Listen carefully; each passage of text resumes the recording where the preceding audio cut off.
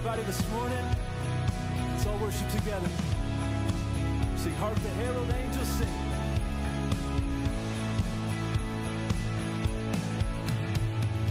Hark the herald angels sing. Glory to the newborn King. Peace on earth and mercy mild. God and sinners reconciled. Joyful all ye nations rise, join the triumph of the skies. With angelic hosts proclaim, Christ is born in Bethlehem. Hark the herald angels sing, glory to the newborn King. King of heaven, come down. King of heaven, come down. Let your glory reign, shining like the day. King of heaven, come. King of heaven, rise up. Who can stand against us? You are strong to save in your mighty name. King of heaven,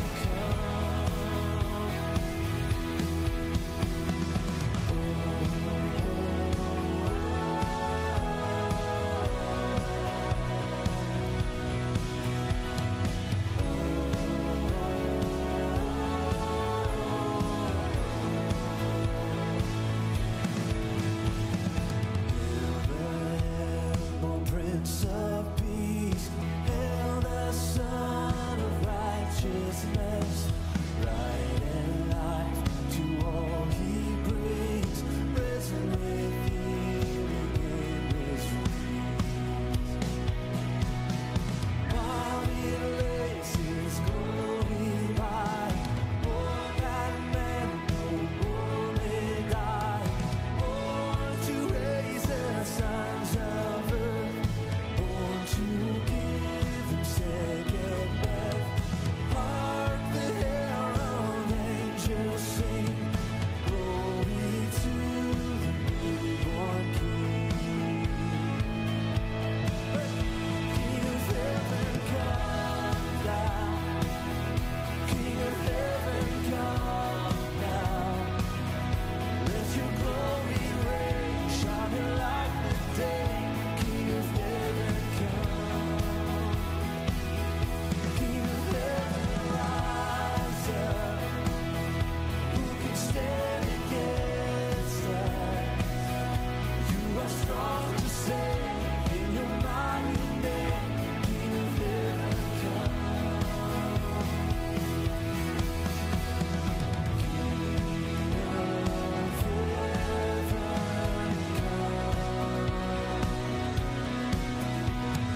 King of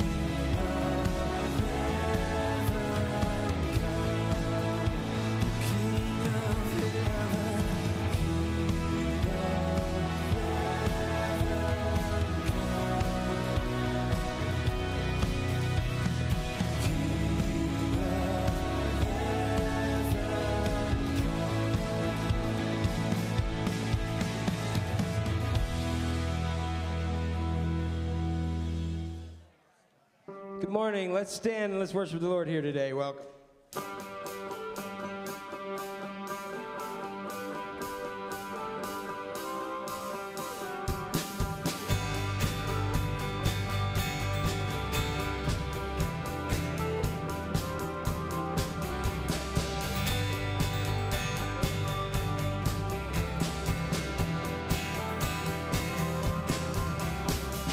Angels we have heard on high, sweetly singing o'er the plain, and the mountains in reply, echoing their joyous strain.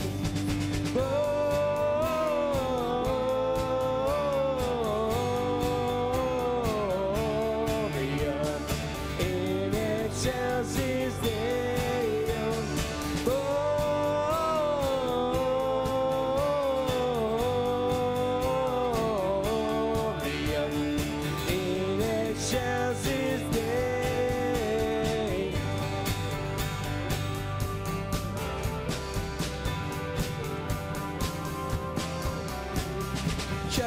knows why this jubilee, why your joyous strains prolong. What the gladsome tidings be, which inspire your, let's hear it.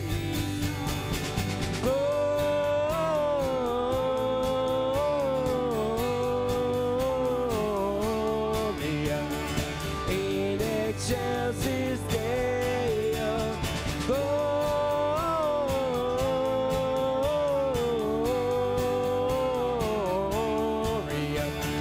in excelsis Deo.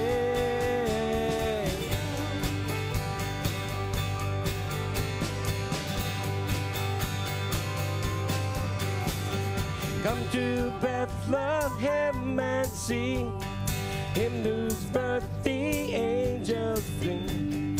Come adore on bended knee, Christ the Lord, the newborn King. Gloria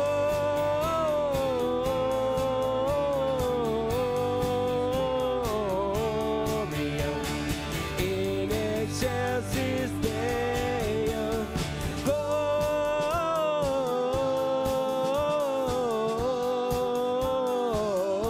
Gloria in excelsis Deo.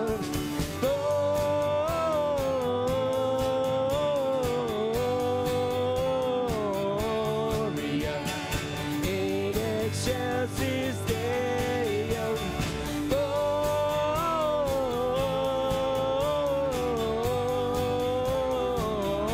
Gloria in excelsis Deo.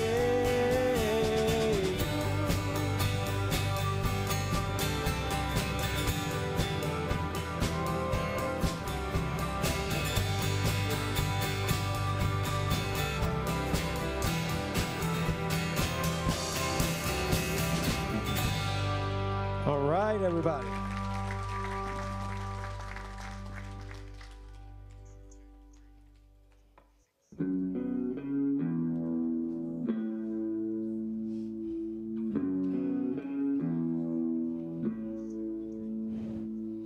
You gave your life for mine, nailed to the cross, you crucified all my sin and shame. It was washed by your mercy.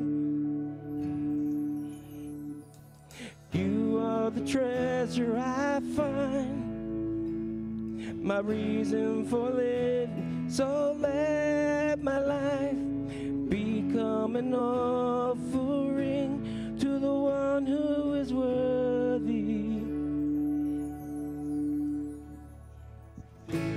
Oh, praise to the Lord Most High. Oh, praise to the one who saved my life. Oh, praise to Jesus Christ, our King of heaven, my King forever.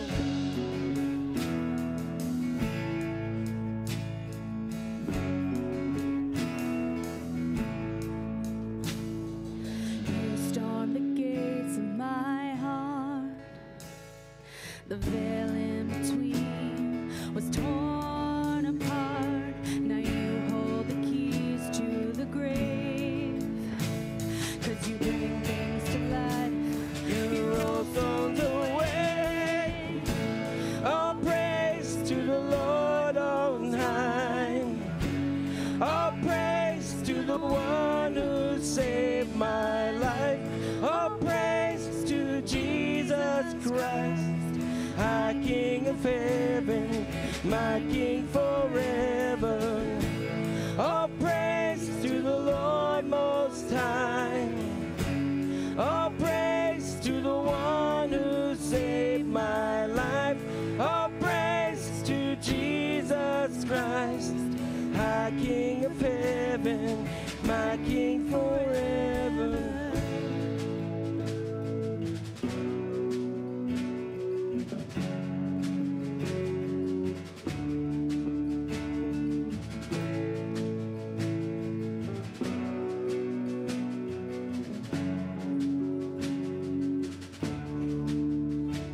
I I lift my hands up, lay my whole life down, my whole life down before you.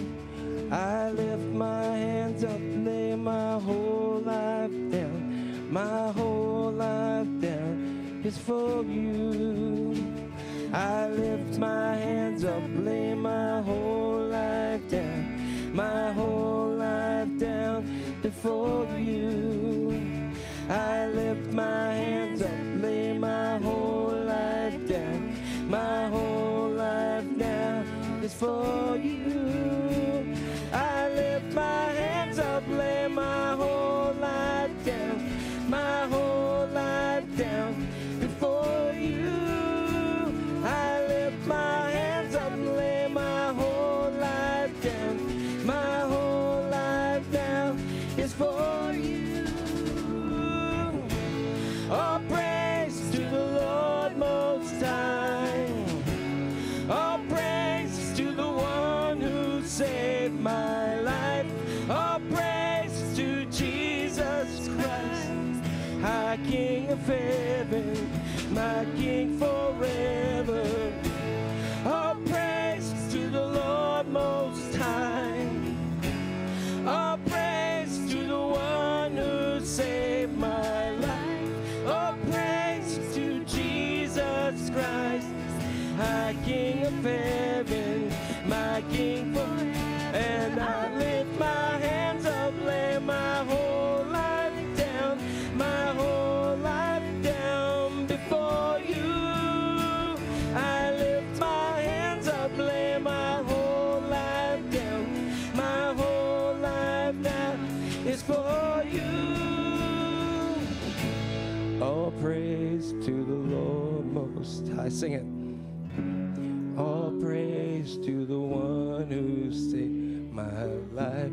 All praise to Jesus Christ, our King of heaven, my King forever.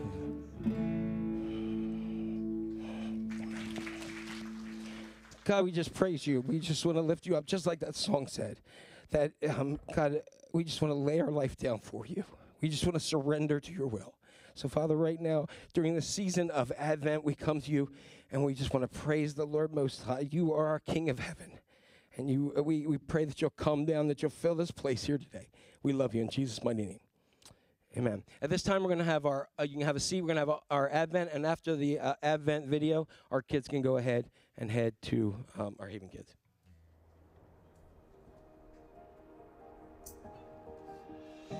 The sons of earth toil under dark, rolling storms. The daughters of the land carry their own loads of strife.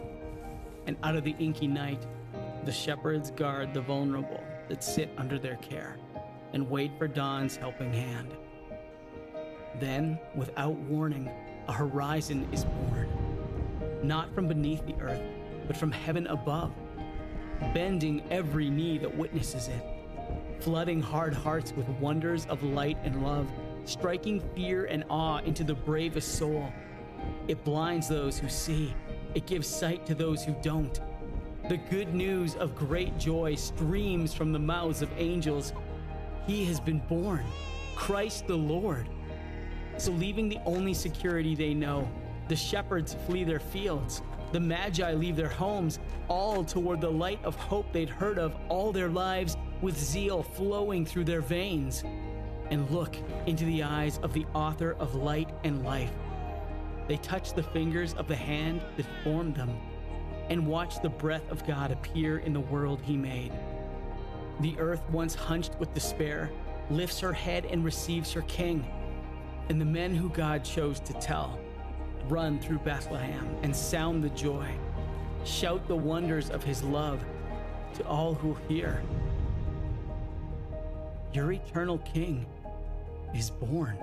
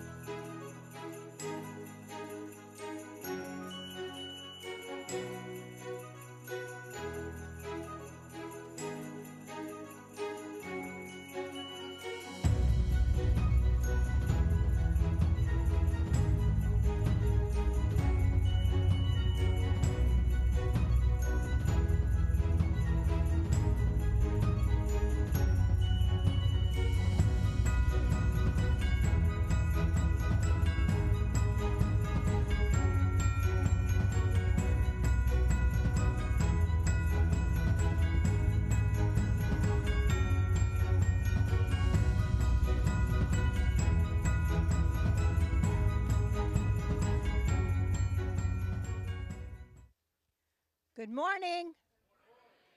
My King forever. Oh, you were supposed to repeat that. My King forever. That was a really nice song. I think it's one of the first times I've heard it. It was a great song. I'm just really excited about that. We have some praises today. That angel tree was blessed. I mean blessed. 311 gifts were given out to the children and 3 bikes. Thank you, everybody who participated. Thank you.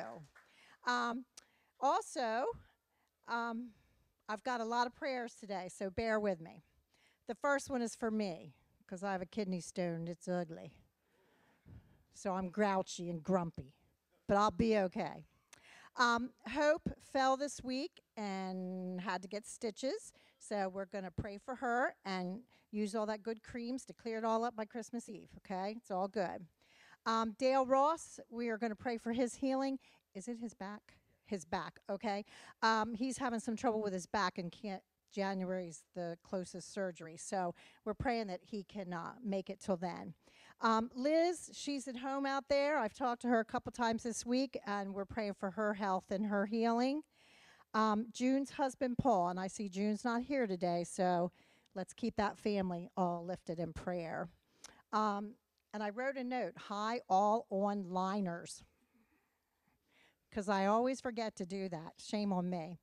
And Jen Lagola is asking for prayers for Melissa's Uncle Jerry, Aunt Joyce, for the job interview for her tomorrow. Did I get that all right? Okay. I'm trying to get it right. Sue Campbell would like for us to lift Sean Williams, some very serious health problems, and we want to continue to lift Sue as she continues her treatments, and it's so good to see her here and see her smiling. Also, we'd like to lift the Whiteman family. They're having some job issues, and her husband's getting laid off, so let's keep that family in prayer and hope that they can find something new. Also, this is just a quick invite. Judy Music wanted to invite all the women to Dining with Women on December 29th. This is an event she has hosted for 20-something years, she told me. Details will be in the announcements, and you can bring a covered dish, a $15 white elephant gift, you know, one of those things you got last year that you don't like, or this year that you don't like, because you'll have 4 days to figure that out. But please put that on your calendar, and she will be putting more information in the announcements. Okay, I think we're going to pray. Dear Heavenly Father, thank you for this day. I didn't use the word beautiful because I understand it's going to rain all day. But that's okay. The Eagles don't play till 8 o'clock. So I can keep a raincoat on till then. It's all good. Dear Heavenly Father, be with those of us who come today with heavy hearts, with things on our mind, for those of us who are in recovery and working every day and being good at it. Guide them, be with them, those with mental health issues. This time of year, depression and sadness, it just kind of rears its head. And we just pray that, God, you'll take care of those that are experiencing those feelings and those frustrations. Be with us as we come upon the Christmas season, and we know what Christmas stands for. It stands for Christ. And you took our sins so that we could be here today and worship you. All of these things I pray, and for Pastor Jack, in Jesus' name, amen.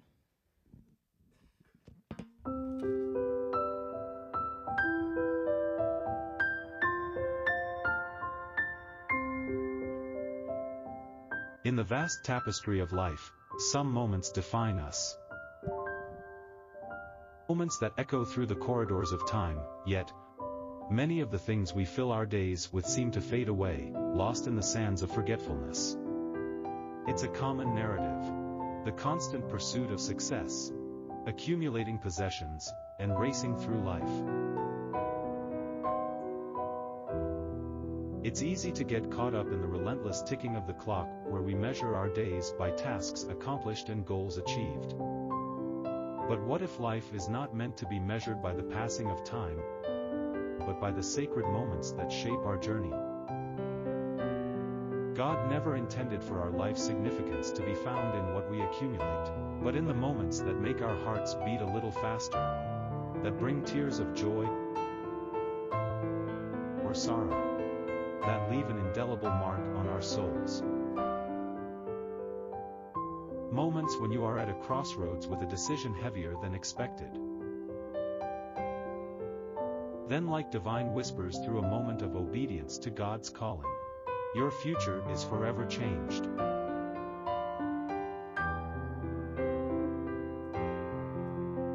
Like moments in the lives of Joseph, a carpenter,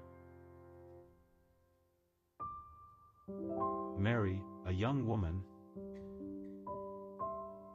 and shepherds, humble and overlooked. That pulled all of them from the confines of ordinary life to discover the extraordinary. Moments that may have seemed weighty at first glance, but carried the weight of divine purpose. These timeless stories hold within them for us the keys to unlocking the significance of sacred moments. All right, good morning. I'm glad you mentioned that song. That's a song Keith brought out. It's by Josh Baldwin and Bethel Church called My King Forever. It's a really good song. It'll stick in your head all day, right? You'll be singing it later. You'll be sitting there at halftime, oh, praise, which is a good thing, all right? So several announcements. One of the things, 2 weeks from today is what? Christmas Eve, and so we're going to have our normal church service in the morning. We'll have celebrate communion at that service, and then at night we'll have our family service, and we'll sing some songs, have some scriptures, and just have a good time. All right, and that'll be at 7, and then you can go on and enjoy and get home before Santa, right, and all that good stuff. All right, everybody feeling good? You got all your shopping done, right? All right. Okay, just checking. I'm not the only one. All right. So we're in a series that we just started last week called Sacred Moments, and basically we're looking at moments and how some of them can become sacred. Last week I said, and it's in the first thing on your bulletin, that life is not measured by time. Life is not measured by time. We spend so much time looking at our watches and all kinds of things. I left my watch today, and I was like, oh, I felt like I went out with the house without my pants on. You know what I mean? Because we're so used to looking at our watch. Anybody ever left your watch or something? You're constantly looking at your wrist. I did that this morning. But life is not measured by time. Although we like to be incorporated and we feel like we got to run by time, it's measured by moments. So we have moments in life. And we started last week with talking about some moments in life. We used Joseph, the earthly father of Jesus, and added to that how Joseph, his most controversial, difficult moment in life became the most holy, sacred moment of his entire life and changed the world forever. So today we're going to be talking about the idea of surrender, and we're going to talk about somebody you know a lot about, Mary. And we're going to talk about her and her encounter with Gabriel. And, during this Advent season, I believe that there's something that all of us may need to surrender.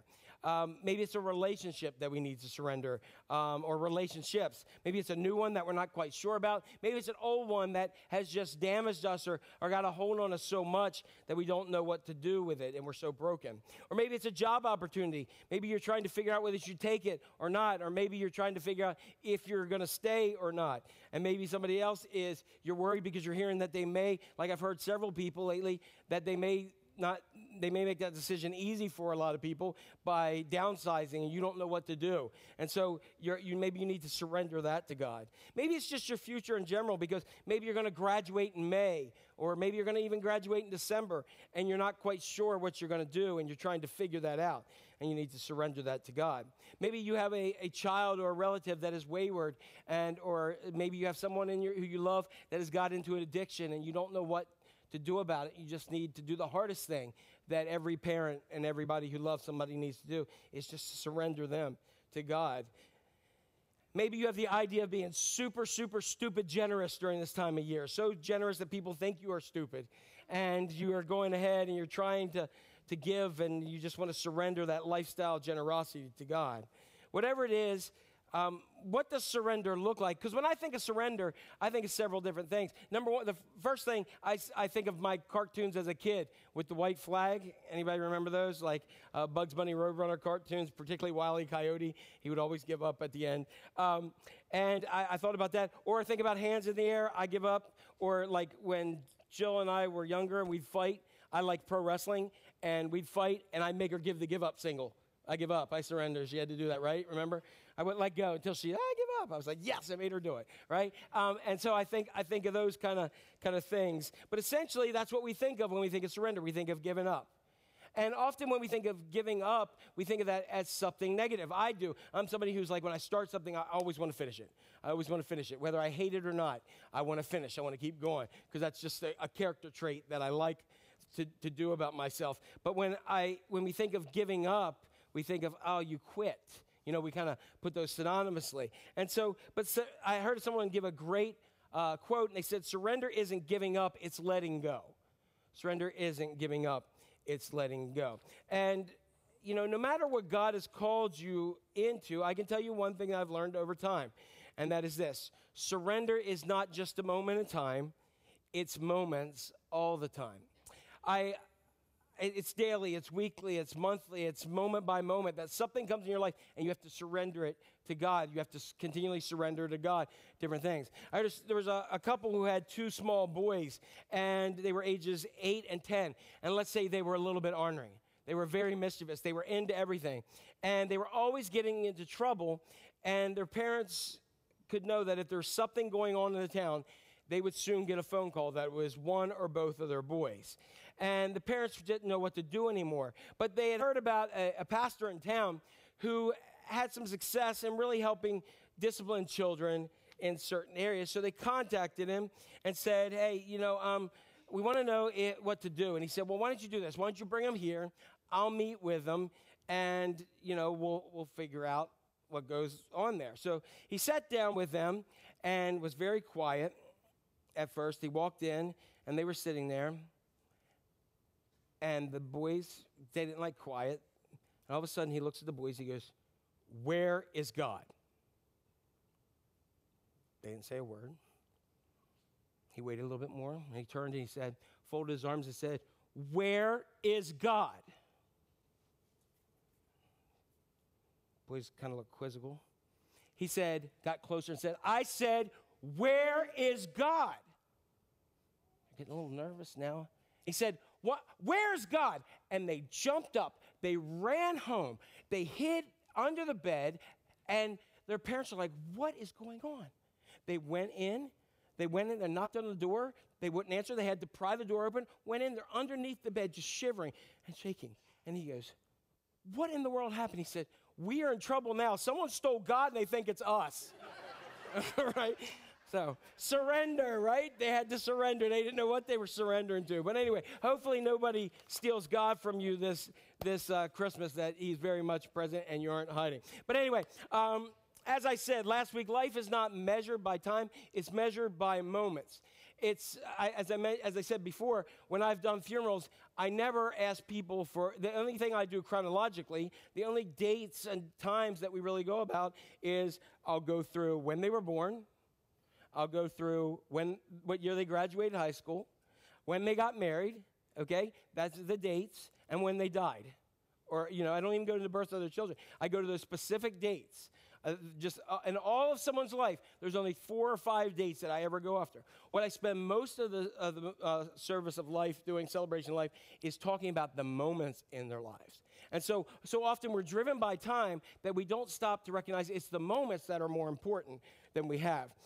And so life is not about time, it's measured in moments. And they're holy and sacred moments that we have. And I was just thinking about some moments of surrender in my life. They could be big ones, like when, as a preacher's kid, I felt a call to ministry, and I finally said, all right, Lord, you know, we'll go ahead and we'll do this. And it was interesting how that happened. I was planning on working someplace for several years, then second career, going to seminary on the side, then going in to ministry. God had different plans. I learned about corporate downsizing for my job after not even a year.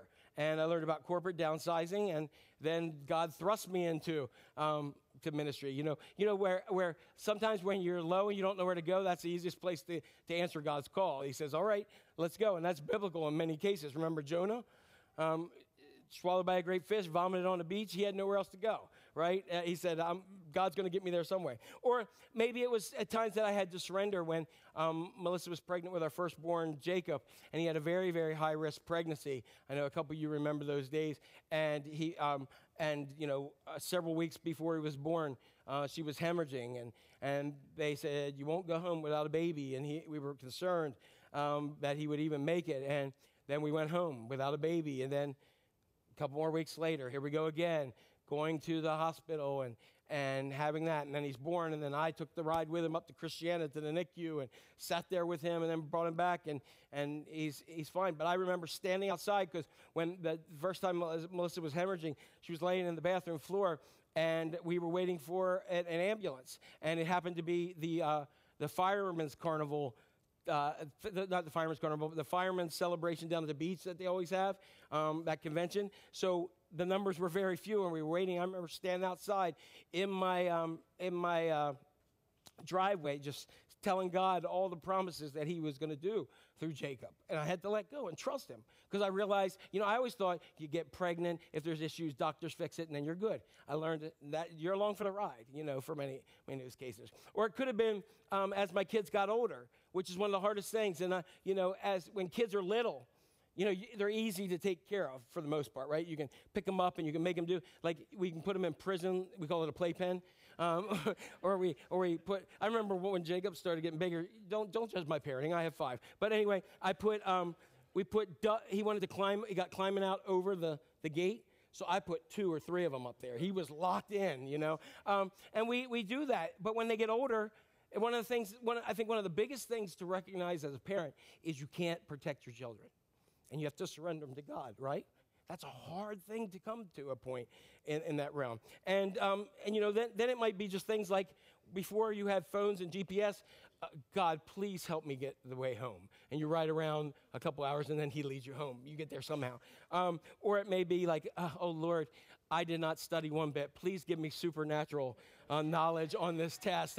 And you're laughing because some of you have done it. I know some of you have put crosses on your test thinking that God's going to say, all right, my blood's on that test. And so's yours after all the red answers, right, that you get there. But anyway, and there's several different times in life where it might have been something that seemed really simple and ridiculous, but God answers this incredible prayer. And then there may be something that's major, and God doesn't answer it the way I want. And yet, in each of those things, one of the things we have to do is we have to do something that when we hear it, it sounds weak, but actually it's the strongest thing, and that's to surrender to God. To surrender him. So this Christmas season, if you have something that you need to surrender God, that you're looking for God and you need prayer or you need something in your life, let's do it. Let's just really be honest and go ahead and say, all right, God, I'm going to surrender that to you. So in thinking about the story of Mary and the angel Gabriel, probably one of the most famous stories in all of history, correct? It's a familiar story, but I don't know if you ever heard it this way, because I was looking at it a little bit different this week. I've never understood it fully in this context that I'm going to share for you. But I think if we look at this from the perspective of surrender, we can see how insane this account really is. We've heard it many, many times. And even if you've not been to church, you've probably heard about Mary and the baby Jesus and some angel involved, and something happened, and then she gave birth to Jesus in a barn. But let's go ahead and let's look at Scripture. So if you're following along, you had the QR code that was up there, but also you have a paper one either way. In front of you, unless you're in the front row, there should be like a little QR code that you can get our app, and everything's there as well. So let's start. In Luke 1:26, in the 6th month, everybody say 6th month. Everybody say 6th month. Hold on to that, because we're going to come back to that. In the 6th month of Elizabeth's pregnancy, just a side note, Elizabeth is Mary's much, much, much, much, much older cousin, and she is the mother of who becomes known as John the Baptist, all right? God sent the angel Gabriel to Nazareth, a village in Galilee. To Nazareth, a village in Galilee. So here we have a couple different things going on. We have the mention of Elizabeth, so we'll get to her in a little bit. We have Mary, who we know, correct? And then we have Gabriel. Gabriel's this angel. Now, Gabriel shows up And he's one of two angels that we know that are mentioned specifically in the scripture. The other one being Michael, who is a warrior archangel, and Gabriel, who's kind of like the messenger angel. And Gabriel shows up 4 times in scripture. He shows up first to Daniel, back in the Old Testament, then to Zechariah, who is Elizabeth's husband, who is a priest, and ladies, this may be an answer to your prayer. The angel said, hey, your wife Elizabeth, old in years, she's going to have a kid. And Zechariah didn't believe it at first and said, okay, now you're going to be quiet the whole pregnancy. And some of you say, oh, I wish Gabriel had showed up at my house when I was pregnant. But anyway, so he's quiet. He's a priest, and his wife is Elizabeth. Then Gabriel appears, as we're talking about today, with Mary, and he also appeared to Joseph, right? So that's 4 different times in Scripture. So God sent the angel Gabriel to Nazareth. Now, how many of you have heard of Nazareth? Not Pennsylvania, but Nazareth. This time of year, we talk a lot about Nazareth. Now, this is the first time in all Scripture that Nazareth is really mentioned. And I always thought of Nazareth as this like bustling kind of, busy place, that had merchants and all kinds of other things, lots of roads and everything else. But I did some study, and I found out that archaeologists have found that the entire village, and that's what it is, a village of Nazareth, was about 10 to 30 acres in total. Now, some of you may have more than Nazareth. Some of you may have half of a Nazareth. I don't know. But we're talking about 20 acres. And so what does 20 acres mean? So I'm going to give you a good visual. As some may know and some may not care, tonight there's a very big game. It's in Dallas, Texas. And so it's at a stadium called AT&T Stadium, nicknamed the house that Jerry built, okay? Now I'm going to show you a picture up here. There it is right there. And it opened in 2009 and was the world's largest closed dome stadium. That roof will retract and pull back. There are two 72-foot by 160-foot HD screens. It can seat up to 100,000 spectators. The entire complex is over 140 acres. And there's 73 acres for the stadium, and 30 plus acres for parking. So there's over 3 million square feet. So I'm going to show you the acreage, kind of laying it out. Okay, so that's all that contained in there, that 140 acres or whatever else. Now, so that's the stadium and the area there. Now, I want to show you what Nazareth would look like if we inlaid Nazareth. Go ahead. That's Nazareth. All right? So Nazareth would have been the side of a tailgate, right? You know what I mean? Like in a little portion of the parking lot. That's all the bigger Nazareth was. All right? You could pop Nazareth in the middle of the field and still have a lot of room around it. It's not very big at all. So I figured I would go ahead and show you that. So this is why when we get to later in John's gospel, in John 1:46, where you have Jesus calling disciples, he calls Philip. And Philip says, oh, let me go get my buddy Nathaniel, who's also Bartholomew. So he goes ahead and grabs him. He says, hey, guess what? You're not going to believe. He said, man, we found the one that Moses talked about, the Messiah that we've been looking for. It's Jesus, son of Joseph from Nazareth. And immediately, what was the response? Nazareth? Are you kidding me? Can anything good come from Nazareth? Now, I'm not going to mention any areas, but think of an area around here.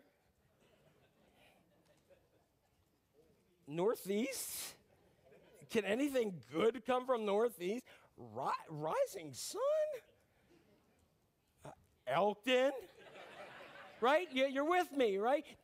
And they're bigger size than Nazareth, right?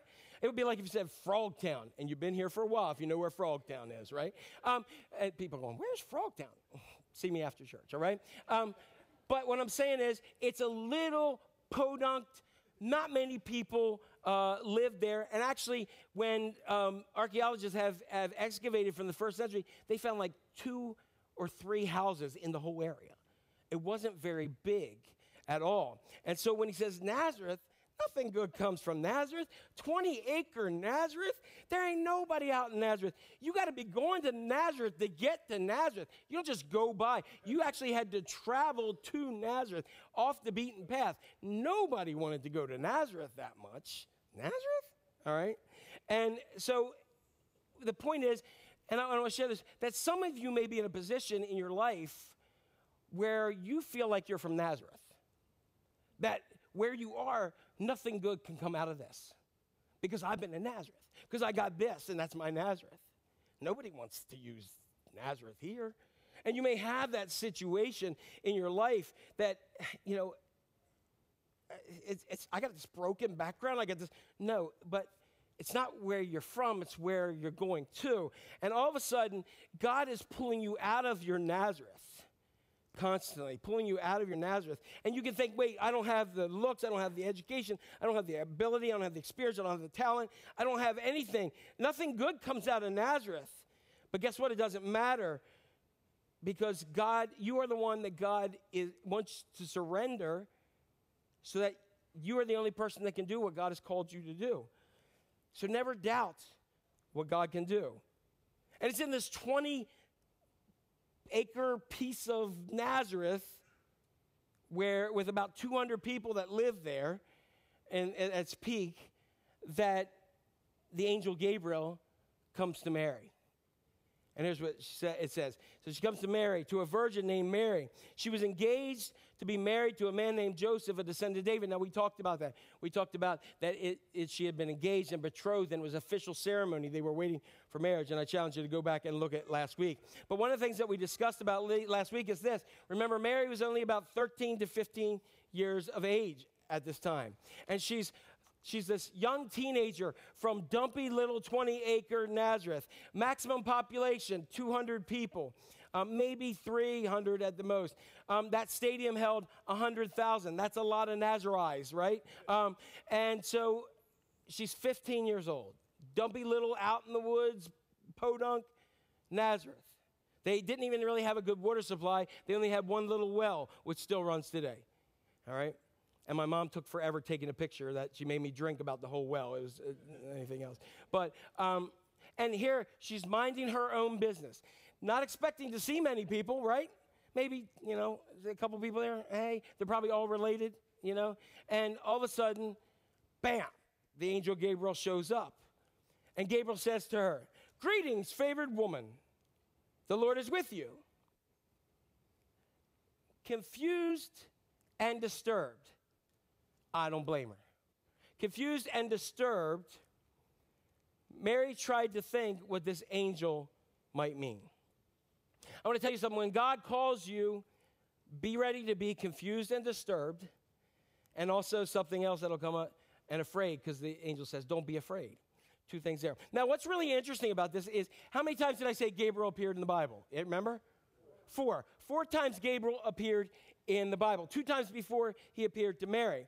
And if you look, the Bible tells us when Daniel saw Gabriel and when Zechariah saw Gabriel, they shook with fear. These are grown men. Shaken. You with me? Mary says, wonder what this will be. Anybody weirded out by that? Like, here's this 13 to 15-year-old girl, minding her own business, all of a sudden, welcome, green, high favored woman. She's like, what's this about? That weirds me out. I don't know about you. Because these grown men are hiding somewhere, scared to death, and she's like, I wonder what type of greeting this might be. That's just very odd to me. And she was confused and disturbed. And what was she confused and disturbed by? See, this tells you, men don't hear what they're saying, right? I think when they showed up, they were just like, because it scared them, where she's like, what is he saying? She's analyzing what he's saying, and all of a sudden, she's confused and disturbed by what he says. Greeting, favored woman, the Lord is with you. So what's so bad about that? If an angel came to me and said, hey, Jack, what's up? The Lord is with you, I'd be like, that's pretty good. If I was ready for the angel, I'd probably go hide somewhere. But if they said, hey, favored Jack, favored guy, favorite middle-aged dude, God's with you. I'll be like, yes, he is. Let's go. It would be something good. I would just take it in and say, yes. But that's what you would want the angel to say to you, unless you don't believe it. Think about it. Unless you don't believe it. Hey, Jack, like you're just in the middle of like just being exhausted and frustrated and depressed. All of a sudden, Gabriel shows up and says, hey, Jack, the Lord's with you. I'm like, not today. Not feeling it. I'm not me. You got the wrong number. Go a couple houses down. There's another Jack there, right? Something like that. And so I think that Mary was kind of like, what?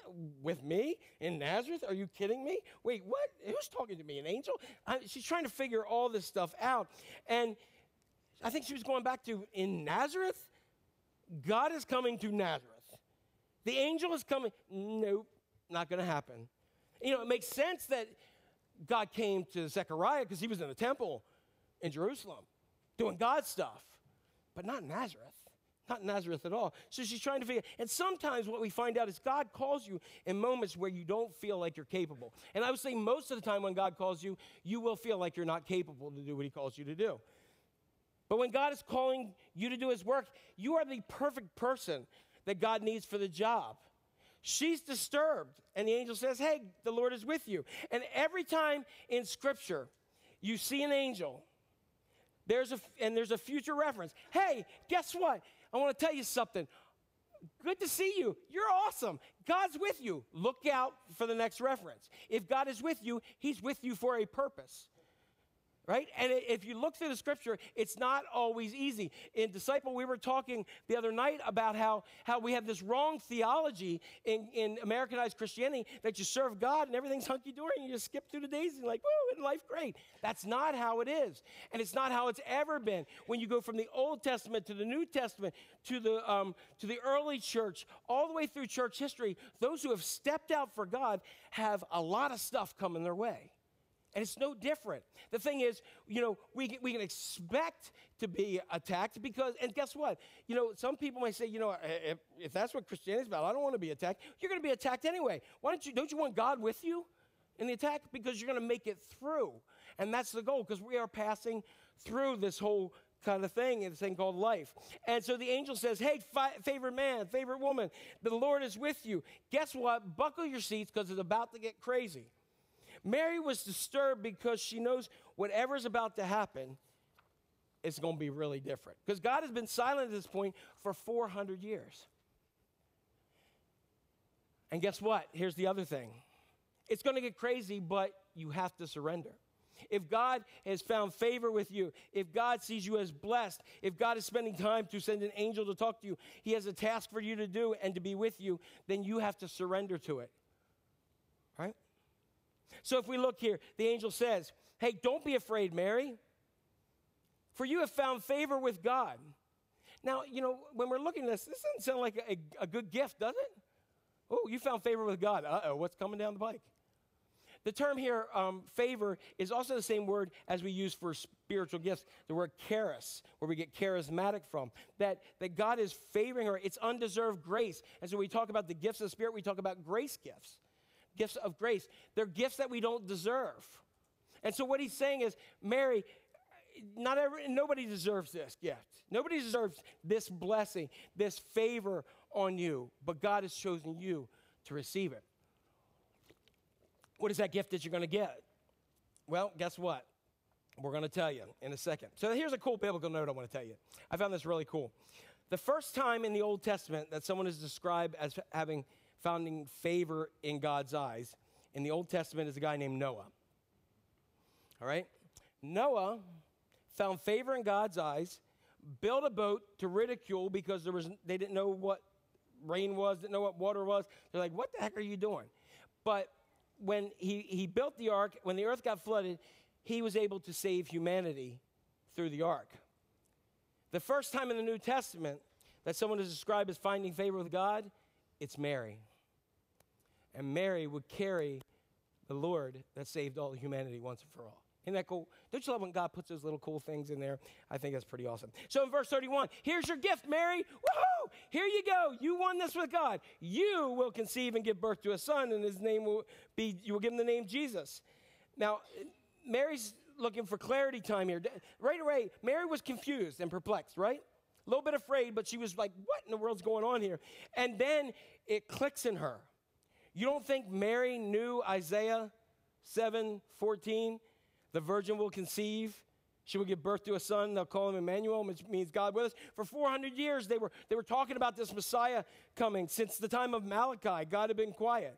And she's like, oh, wow, God's going to do something big. That was the excitement. He's going to go ahead and wow, look, this is pretty awesome. He's going to send a Messiah and a Savior. He's going to be born to a virgin. And he's going to be Emmanuel, which means God with us. So he's going to be right here with us. And this is amazing. And that's so cool that God's going to say, what? Are you know, she gives like her best Robin, you talking to me, right? Wait, what? This is, what, whoa, stop. Me?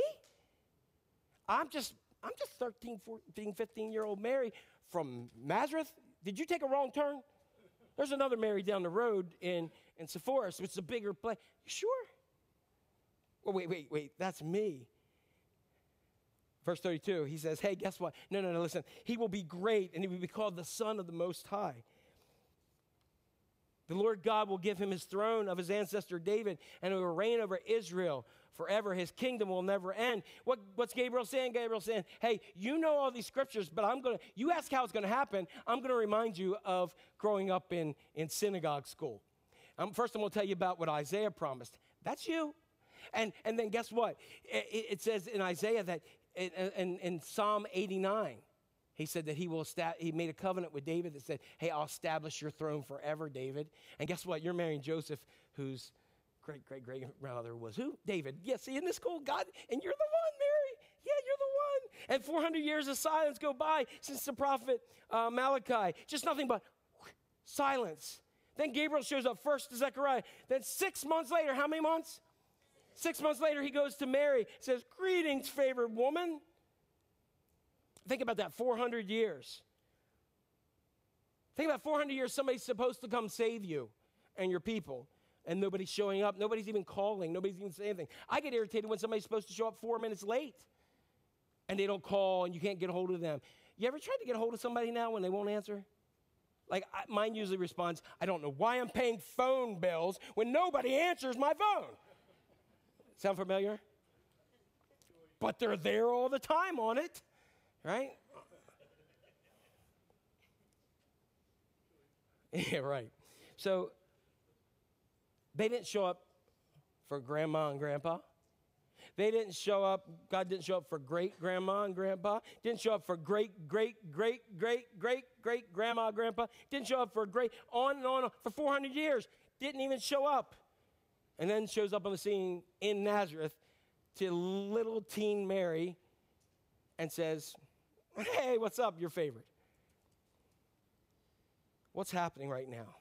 You ever think about 400 years? 400 years, 1623. Anybody remember that? I tried to look up what went on, and there were names and people I had no clue. I looked up ancestry in my family. They didn't do anything. The only thing I found out, I'll tell you, I found out that the second and third ships after the Mayflower came over. Yeah, that's a long time ago. I found out that William Shakespeare's wife died. That's about all I know from 1623. I'm sure it was an interesting year. A lot of battles, a lot of wars, a lot of other things like that. But 400 years, 1623 to now is the time that happened in there. So what's happening? This is happening right now. Mary asked the angel, whoa, stop. Now that she's got clarity, me? How's this going to happen? How's this happen? Because I'm Mary, I'm married, the Virgin Mary. I'm not, whatever name is down the block. I'm not that, I'm Mary. How's this going to happen? Gabriel says, oh, just wait. Here you go. Angel replied, the Holy Spirit will come upon you, and the power of the Most High will overshadow you. So the baby be born to you will be holy, and he will be called the Son of the Most High God. And at times, for me, whatever reason is, I just kind of stop the story there. Anybody else do that? Like after that, I might even add to the point that Mary adds, oh, let it be to me, whatever you say. Okay, you're like, okay, good, woohoo. But there's more important part of the story here. It didn't stop there. He goes on, he says, here's what's more important. I want to give you this other tidbit. Oh, yeah, I told you what's going to happen to you, but listen to this. Elizabeth, your relative, has become pregnant in her old age. People used to say she was what? Barren. They used to call her, Elizabeth's barren. But she's conceived a son and is now in her what? Say it with me. 6th month. Hold on to that. For the word of God will never fail. She's in her 6th month. She's in her 6th month. So let's continue on, because there's something about Mary, pun fully intended. What do we know about Mary? Mary is highly favored. Mary is highly favored because the angel said to her, rejoice, highly favored one. So that means Mary is what? Highly favored. Mary is not alone. How do we know Mary's not alone? Because Gabriel said, the Lord is with you. She's blessed. How do we know? Because what did Gabriel say? You are blessed among women. She's blessed. She's receiving a blessing. She's spoken well of. And this happens several times in the rest of the chapter. So we've got Mary, who's minding her own business, getting ready for her marriage, thinking of wedding plans and all that kind of stuff. Gabriel shows up, tells her she's going to be pregnant. Mary says, whoa, okay, now I figured this out. How's that going to happen? And Gabriel says, okay, I'll answer you, but the Holy Spirit's going to blah, blah, blah, blah, blah, blah, blah. And by the way, here's a tidbit. Old Elizabeth, old barren Elizabeth, old barren Elizabeth, she's pregnant now in her 6th month. And Mary says, what? Yep. Toodaloo. That's it. That's it. Why in the world did he throw in Elizabeth? Like, if I'm married, I'd be like, I don't give a crap about Elizabeth. Elizabeth's living in the hill country. I don't give a hoot about that. You just told me I'm pregnant, and there's no reason I should be. Right? But why did he do that? Why is it important all of a sudden? Right after that, Mary responds. Notice that Mary's confused. She's scared. She's trying to figure out how this is going to happen. And then when he tells her the tidbit of Elizabeth, she says what? She says, I am the Lord's servant. May everything you say about me come true. And the angel left her. Remember how long Elizabeth's been pregnant for? How long? 6 months. So let's go back to 6 months. Mary and Elizabeth are cousins. Elizabeth and her cousin Zechariah, as the Bible puts it, are well advanced in years. Some of the sound of my voice may feel like you relate to that. I'm well advanced in years. What does that mean? Many scholars debate whether it's 60, is she in her late 60s, maybe her 80s, but it doesn't matter. She's past the childbearing years. And Gabriel said, oh yeah, the one that people called the barren one, she ain't now. She's not barren. She's in a 6th month. Think about, and I know people, many over the years who've struggled with infertility for years and years and years and dealt with it. And they've asked questions like, why do they have a child? Why does a teen couple have that, and yet we've been married and we have this house and we want to have a kid? Why does it not happen? And some of you know people like that. Some of you may have experienced that themselves. Imagine, the sting to Elizabeth of her life. Here she is, wanting to have a child. Her husband is a priest. Imagine the prayers that they had day in and day out to say, hey, give us a child, Lord. We'll dedicate them to you. They prayed for kids. They prayed for kids. They prayed for kids. And then he says, and my wife's the barren one. And now she's passed on the time of having kids. And then Gabriel shows up and says, guess what, Zechariah? Congrats, you're going to be a daddy. He says, excuse me. He's like, and we're going to shut you up to make Elizabeth's pregnancy that much better. That's crazy, and it happened. So why 6 months later? Ladies, if you're 6 months pregnant, do people know usually? Yeah, you got that little boom going on. Some of us have it anyway, right? But you got that little pregnancy bump going on, and that's happened. So it's a key point for Mary here, because Mary begins to see how blessed she is. Because the story keeps going when Gabriel leaves. Look what happens. Mary, it says in Luke, it says how much? A few days later. How much? A few days later. Now keep that in your mind. Mary hurried off to the hill country of Judea, to the home where Zechariah and Elizabeth lived. Now, something I've never seen before, and I actually tested this by looking at several things. Like, I'll watch Christmas movies or nativity movies and things like that. Anybody watch those? And every time they got Mary showing up to see Elizabeth, she's like, right? Anybody ever recognize this? You're going to look now. You're going to be like, I'm going to check that movie out. She's very pregnant. That didn't happen in a few days. You with me? Mary's not showing at all. Elizabeth is, because it's 6 months since time. Mary's not showing at all. And so a few days, she has no belly. She travels to the hill country. She's been confused, been disturbed, a little freaked out. She says, what's happening? I'm from Nazareth. And they say, oh, by the way, barren Elizabeth is now pregnant. And Mary says, well, if she is, then that's got to work for me. Let's go ahead and see what's going on. So she leaves, and she goes. Why 6 months? Because God is so amazing, so loving, and so gracious to have Gabriel wait 6 months to come to Mary. He waited that 6 months to tell Mary so that Mary could go ahead and visit and see the goodness of God. So Mary goes ahead and says, okay, seeing is a believing here, and I'm going to go. And she might not have believed in herself. I mean, I don't believe in me. God wants me. But man, if that's true about Elizabeth, let's go. So she goes up to see. And look at this. So a few days later, Mary heard to the hill country where Zechariah and Elizabeth lived. She entered the house and greeted Elizabeth. Hey, Elizabeth, it's cousin Mary here. And at the sound of Mary's greeting, Elizabeth's child leapt within her, and Elizabeth was filled with the Holy Spirit. And Elizabeth went, woo! Everybody say that with me. Elizabeth went, woo! All right, there you go. And exclaimed, Mary, God has blessed you above all women, and the child is blessed. And Mary said, excuse me. She didn't have any bump. It's a few days. She's walking in the house to see old barren Elizabeth waddling out a little bit. And Elizabeth goes, oh, you're pregnant with the Son of God. And she says, what? You see, God called her, and in Nazareth, she felt, no way, no way, no how. I'm confused. How's this happen? You're in your Nazareth. God's calling you, and you're saying, no way, no how. You don't know. And God says, oh, yeah, well, let me tell you what God's doing for this person.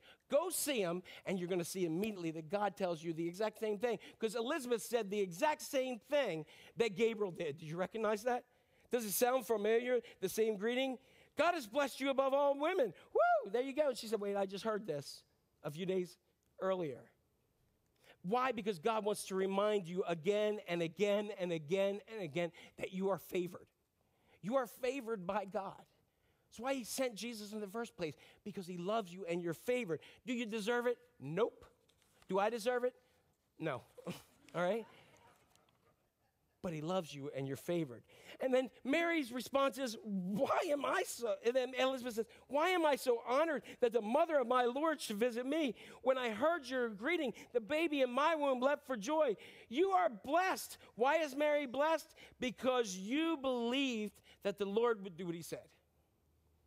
If you're feeling like you're favored by God, meaning that you're unconditionally loved by God, but you're not feeling blessed, maybe it's because you're not believing what God has said about you. Maybe it's because you're not believing that God has put a call in your life and you're too busy making excuses for not doing it. And he's saying, if you'll just believe me, then you'll receive the blessing.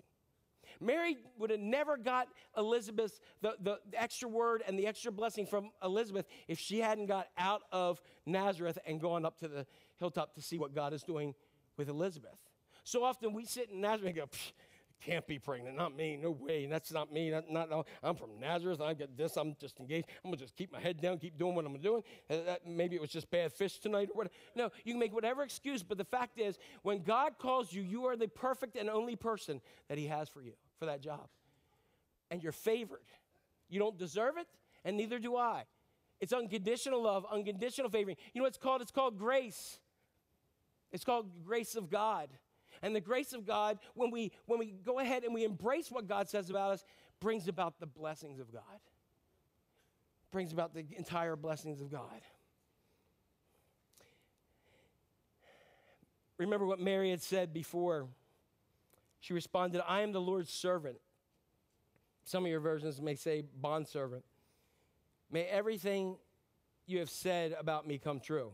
And the angel left her. And it's in this moment that Mary began to surrender, and I think the completeness of surrender occurred when she met Elizabeth and Gabriel. The message from Gabriel came out of her mouth. You know, it's interesting, the word for servant is bondservant, or one who does the will of another. And it actually has a feminine connotation. It's actually the Greek word doula. And some of you who've had kids know that that's somebody who is a servant that assists in birthing. So isn't it kind of cool in that context that that's the kind of servant she is? But what it actually means, servant in this time actually means a servant for lifetime. She said, Lord, I'm your servant for a lifetime. And I believe Mary needed to hear the encouragement from Gabriel. It says, look, you're going to have a baby. You're going to be fulfillment of all these prophecies. God has chosen you. Mary, how in the world? It couldn't be true. Gabriel, blah, blah, blah, blah. Elizabeth's pregnant. Road trip, Mary says, to go see Elizabeth. And in this moment, when she walks in the door, in that moment, a normal moment of walking in the door and say, hey, cousin Elizabeth, and she responds to her, that moment became holy. It became sacred to that moment. That one moment of just visiting became something that was more. It was the moment that Mary said, I am chosen and I'm called. Where is that for you? Where's your sacred moment in life where God is calling you and you finally say, yeah, I'm highly favored and I'm blessed and I'm called by God. And may I be his servant for a lifetime. It comes through surrender. It comes through surrender. You see, Mary's life was going to endure all sorts of trials and struggles by being highly favored and blessed. If she hadn't already done it in those 2 days, she had to break the news to Joseph. And what Scripture tells us, she stayed there for 3 months. So you can imagine 3 months, maybe starting to see, and Joseph like, excuse me? She went back to Nazareth after these 3 months of spending time with Elizabeth. And you don't think 200 to 300 people started talking? That's why she was up with her cousin Elizabeth. Oh, I can't believe that. In 20 acres, 200 to 300 people, if you don't think that they are gossiping, you ain't been around the same people I am. Then she has to face this public ridicule. Then when she's 9 months pregnant, we talked about this last week, Joseph says, guess what, honey? Get on this donkey, camel, whatever it is, and we're going to go to Bethlehem. It's only 100 miles. And we talked about what the journey was there. Then they get there. There's no place to stay. And guess what? Oh, time to have the baby. Oh, well, we'll find some place. Nope. I found a place, Mary. Where? A cave, a barn. Get me in there now. You know, I mean, I'm sure she was not a very happy camper. Then, after a while, King Herod, the king who's ruling the area, says, hey, murder all those boys 2 and younger. And so she has to pick up her family again and run to Egypt and stay down there for a while until the angels come to tell them to come back. Then at 12 years old, in her caravan, she loses Jesus. I'm sure she's like, oh my gosh, I lost the Son of God. Oh my gosh. I mean, I've lost some kids before, but they ain't the sons of God, you know. And so she's probably like, oh my gosh, let's go. They go back, they find him. He says, hey, I'm doing my father's business. And they said, okay, we'll write that down. And just like, get yourself back in there, and they go. And then as she's walking through life, and then she sees her son's ministry go from people people crowding around him and him doing amazing, miraculous things to a point where the religious leaders begin to hate him. And she knows it, and she sees it, and she sees what's going on. She sees the swell of hatred that's beginning to come up, and that it culminates in his arrest and his trials and his beating. And she sees her son bleeding, walking down the road with a cross on his back, falling under the weight of that. And then we know from John's gospel that she was right there at the bottom watching her baby, her son, on a cross, struggle to just breathe as his lungs began to fill up with fluid and blood. She hears him give out a lot. She's sitting there when Jesus looks and says, hey, John, there's your mom, and Mom, there's your son. And as she sees him, give a loud cry and give up his spirit. And then saw a soldier go ahead and plunge that sword in so that water and blood, which many people believe that it pierced his lungs to fill up with fluid and his heart. And she sees him in all this.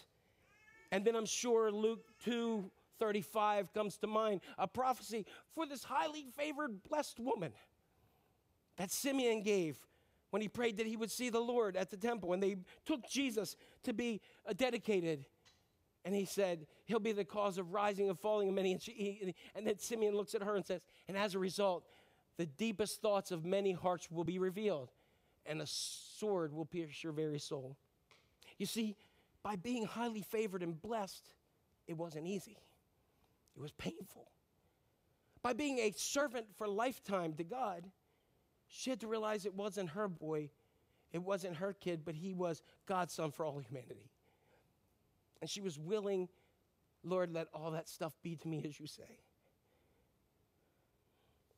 It's a lifestyle, it's a calling, the life of complete and continual surrender. And you know, as I know, that there's something in your life that you need to surrender to God. You have relationships, you have jobs, you have a future, you have a kid, you have a relative, you have something that you need to surrender to God. Sometimes we surrender and we pick it back up again, and we surrender and we pick it back up again. And we have to remind ourselves that surrender is not just a moment. It is moments all the time. You know, we say that Jesus is Lord, and that is the Greek term kyrios, which means supreme authority, controller, Lord. What does it mean to make Jesus our Lord? Technically, we don't make him Lord. He already is. But what we do, we just surrender to his lordship. We give up control. We say, take my life. Every single bit of it. The Nazareth parts, the Jerusalem parts, the good, the bad, the ugly, take it. I surrender to you. But how do we surrender? There's two areas as I wind down today. One is where many of us are good at, the partially surrendered life. Religious statistics show that in 2021, 63% of Americans identified as Christians. In 2019, 65%. In 2015, 75%. In 2014, 71%. 2012, 78%. In 2001, 81%. And 1990, 85%. Many casual Christians are really Christian atheists, that they believe in God, but they live as if he doesn't exist. There are people who believe in the Lord, but don't trust him with everything. There are people who believe in the Lord, yet still do what we want to do. People who believe in the Lord, but we want to be in control. That's not surrender. And that's why I think we rewrite the scriptures so it's like Proverbs 3, 5, and 6 from the PSV, the partially surrendered version. Trust in the Lord with some of your heart. Lean on your own understanding. In some of your ways, acknowledge him, and you can make your own path straight. That's how many of us have lived our lives. We have not surrendered. We've made him Savior because we need it, but we don't surrender and make him Lord of our lives. He is Lord already, so just let him be the Lord of your life. But what Mary did and what we need to do is have the fully surrendered life. Mary's sacred moment, she committed to it. And she embraced what Proverbs says, trust in the Lord with all your heart and lean not on your own understanding. In all your ways, how many ways? In all your ways, acknowledge him, and he will make your path straight. The word in Hebrew for acknowledge is yada. Everybody say yada. Seinfeld fans, yada, yada, yada, right? Acknowledge, acknowledge, acknowledge. Acknowledge, and it actually means to know. It is the same term as Adam knowing Eve, intimacy. Some of us know about God. Some of us know about Mary. Some of us know about Joseph. Some of us know about the Christmas story. Some of us know about Jesus. But how many know him intimately? How do we know whether we know him intimately? It's a closeness where we say, may anything you say be to me exactly as you want it to be, because I surrender my life. And so this day and right now, you may have never realized why in the world you're listening to this message. But the bottom line is every single one of us, God is calling you to surrender something. And I pray that today is the day that God says to you, hey, look, I got you. You know why? Because you're highly favored and you're blessed. And today can be your sacred moment.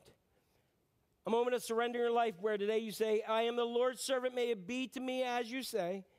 So I surrender.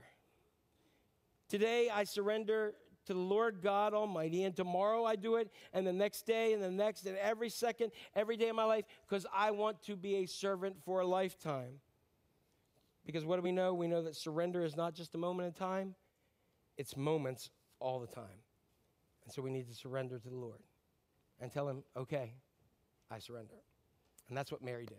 Amen? All right. Stand and let's just go, Lord. We're going to receive God's tithe and our offerings in a bit. And so I want to thank those who continually give.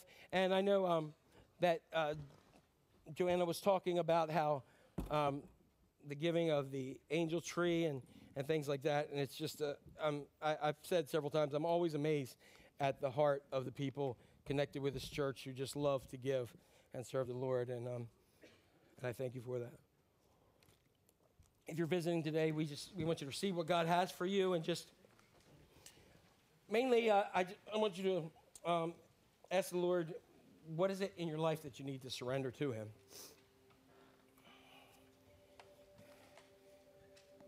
I say it all the time, and but I don't think you hear this much during the week, that there's people here who are willing to pray with you. You don't have that much in the world when you leave here, do you? Maybe you do in your families, and that's an awesome thing. Maybe you do. But far and few between are there times where I say, oh, wow, I'm going to the grocery store because there's some people there who want to pray with me. They're praying over the prices of things.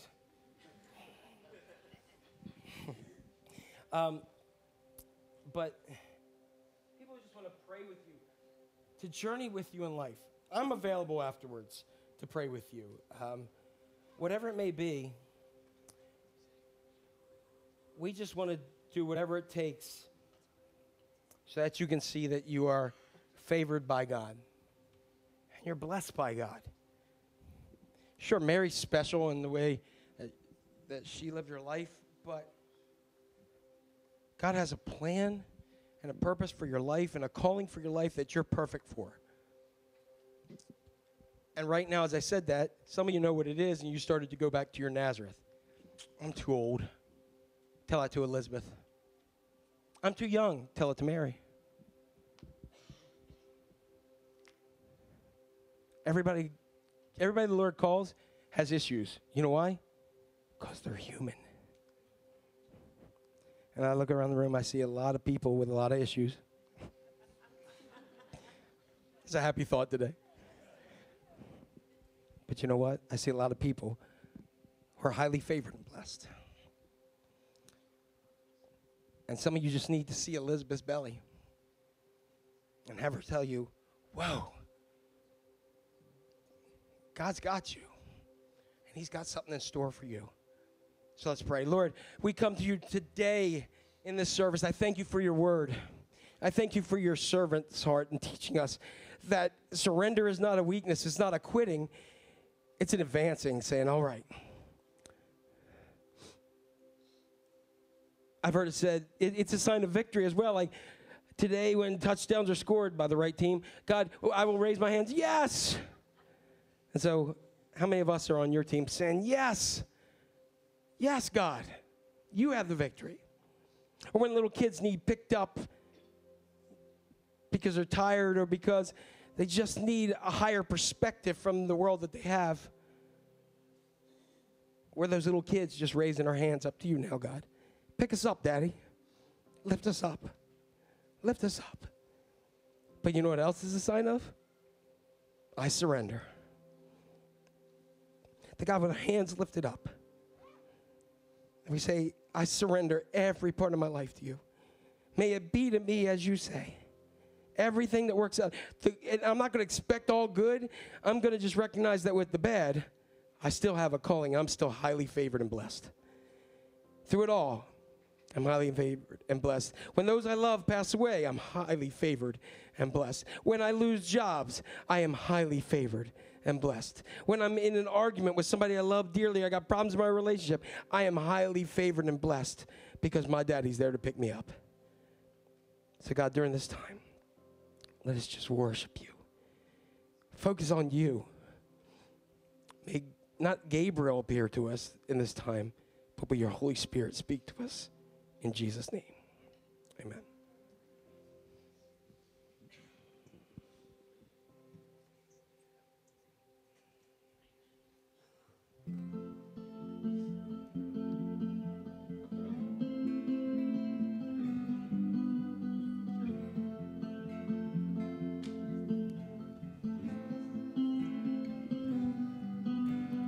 God of creation, there at the start, before the beginning of time.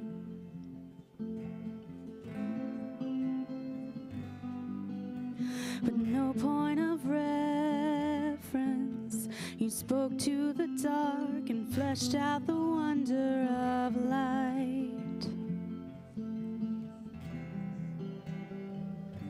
And as you speak,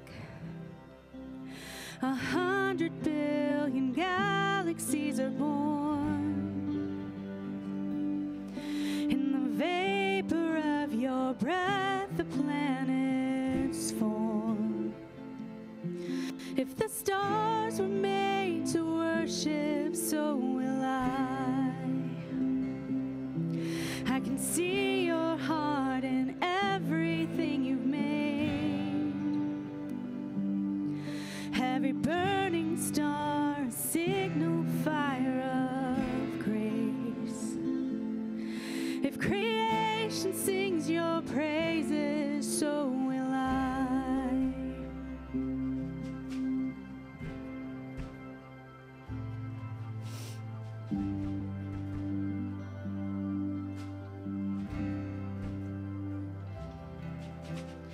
God of your promise, you don't speak in vain, no syllable empty or void.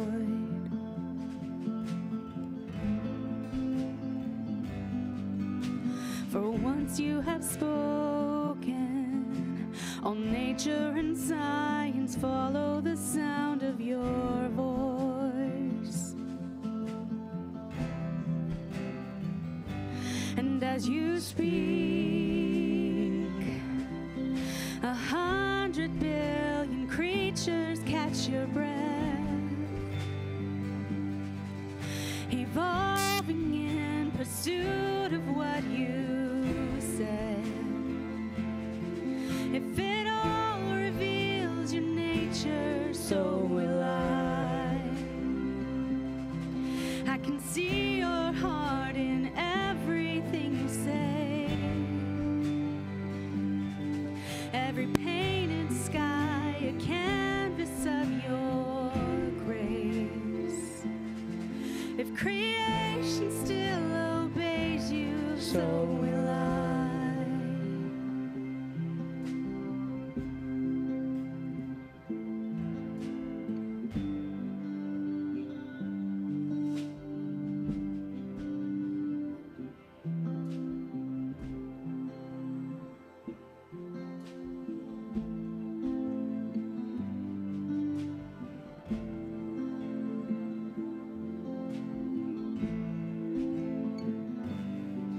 If the stars were made to worship, so will I. If the mountains bow in reverence, so will I. If the oceans roar your greatness, so will I. For if everything exists to lift you high, so will I. If the wind goes where you send it, so will I. If the rocks cry out in silence, so will I. If the sum of all our praises still falls shy, then we'll sing again 100 billion times.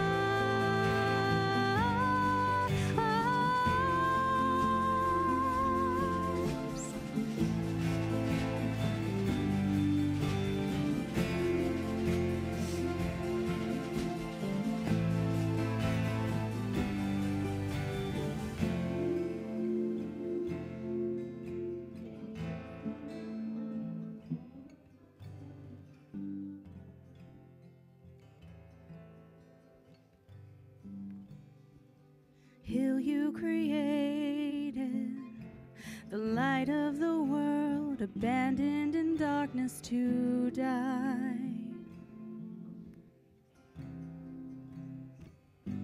And as you speak, 100 billion failures disappear. Where you lost your life so I could find it here. If you left the grave behind you, so will I. I can see your heart in everything you've done. Every part designed in a work of art called love. If you gladly chose surrender, so will I. I can see your heart 8 billion different ways. Every precious one, a child you died to save. If you gave your life to love them, so will I.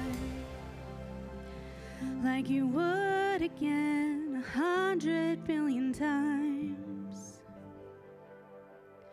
But what measure could amount to your desire? You're the one who never leaves the one behind.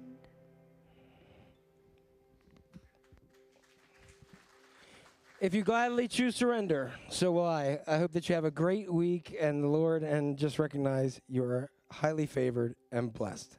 Amen. Have a great week. God bless.